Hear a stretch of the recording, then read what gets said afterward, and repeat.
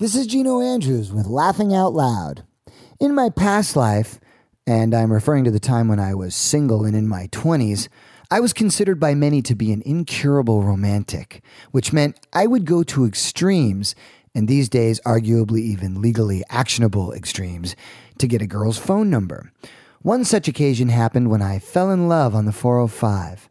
Now, when I say fell in love, of course, I mean I looked out the driver's side window of my car, and driving in the car beside me was definitely someone who fit the bill for the future Mrs. Gino. My gosh, you're so gorgeous. Can I worship the ground you walk on? Andrews. And besides being drop dead hot, the only other qualification she needed to be my future wife was that when she looked over and saw me gawking at her with the heavy fog building up on the inside of my car window, she actually smiled back instead of giving me the finger. And I knew right then and there she was the one for me. Now, I figured at the time if a gorgeous girl smiled at me, she either really did like me and wanted to give me her phone number, or she had some sort of cleft palate, and when the light hit her just right, it actually looked like she was smiling. Well, I went with number one. Anyway, I slyly let her pull away from me, or maybe she slyly punched it, but either way, I got her license plate number and went directly to the DMV to do a little research. Now, I learned that if you filed an accident report for any kind of hit and run, and you had the license plate number of a vehicle who might have been a witness to the accident, the DMV will give you the name, phone number, and address of the person who might be able to serve as a witness to your little hit and run incident. Now, I know some of you are thinking that sounds creepy and even a bit stalkerish, and thinking about it now, it was. But at the time, I was a man on a mission. I was looking for love.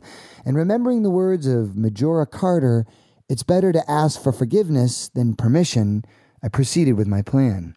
I actually called the girl. I reminded her that I was the guy she saw on the freeway the other day, the one with the fogged window and the drool leaking from the corner of his mouth. And she laughed and we chatted, but before I could get to the part where I asked her for her hand in marriage, she got all weird and had to hang up the phone. Well, it was obvious to me at that point that she wanted to see me again, but I needed to do something mind-blowingly romantic so she wouldn't think I was one of those run-of-the-mill stalkers. I was different. I was sweet, sincere, marriage material stalker. So I bought her a dozen roses, and I went to her apartment and I knocked on the door. Nobody answered. So I thought about climbing through the window, but even I had to draw the line somewhere, so I left the flowers on her doorstep with a really sweet note and my phone number. Well, that night she called and had to inform me that although she thought the flowers were really lovely, her 6'5" boyfriend didn't think it was so romantic. I could hear him in the background grunting and snarling, and the only thing I could think to myself was, dang, she goes for the snarling, angry, jealous type creepy stalkers. Not my particular brand of sweet, romantic, creepy stalker. Well, I chalked up this relationship to the valiant effort category, but the memory of it came flooding back years later when I saw this great short film based loosely on the same subject.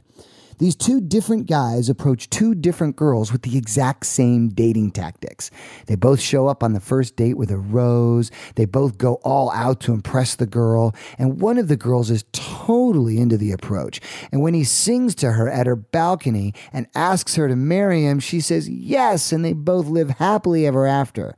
But while the other guy shows up at the other girl's balcony to do the same thing, she ends up calling the cops and has the guy arrested for being a creepy stalker. So in the long run, it seems to me that relationships all seem to boil down to perspective. But I find it equally interesting how our perspectives can change over time. Like what was a romantic and valiant effort on my part to meet this girl could now be considered creepy and illegal. Or let's just pretend for a moment that I did marry the hottie after she dumped her angry Neanderthal boyfriend. Who's to say it would have worked out? I mean, eventually her looks would fade and romantic, creepy stalker types have their own shortcomings. Believe me. The mysterious Ambrose Bierce defined it like this: love, a temporary insanity curable by marriage. Which, of course, reminds me of a joke. This cannibal father and his cannibal son are out looking for food. It's been a few days since they've eaten, so the boy is quite hungry. Well, they come to this lagoon where they spy this beautiful young woman bathing naked under this cascading waterfall. The father's eyes are fixated on this young woman, and he feels this tug at his loincloth. And he looks down, and his son looks up and says, "Dad, I'm hungry. Let's eat." And the father says to the son, "Okay, but we've got a slight change of plans. We're going to sneak up on her. We're going to kidnap her. We're going to take her home, and we're going to eat your mother." That's my joke for this week. I'm Gino Andrews with Laughing Out Loud.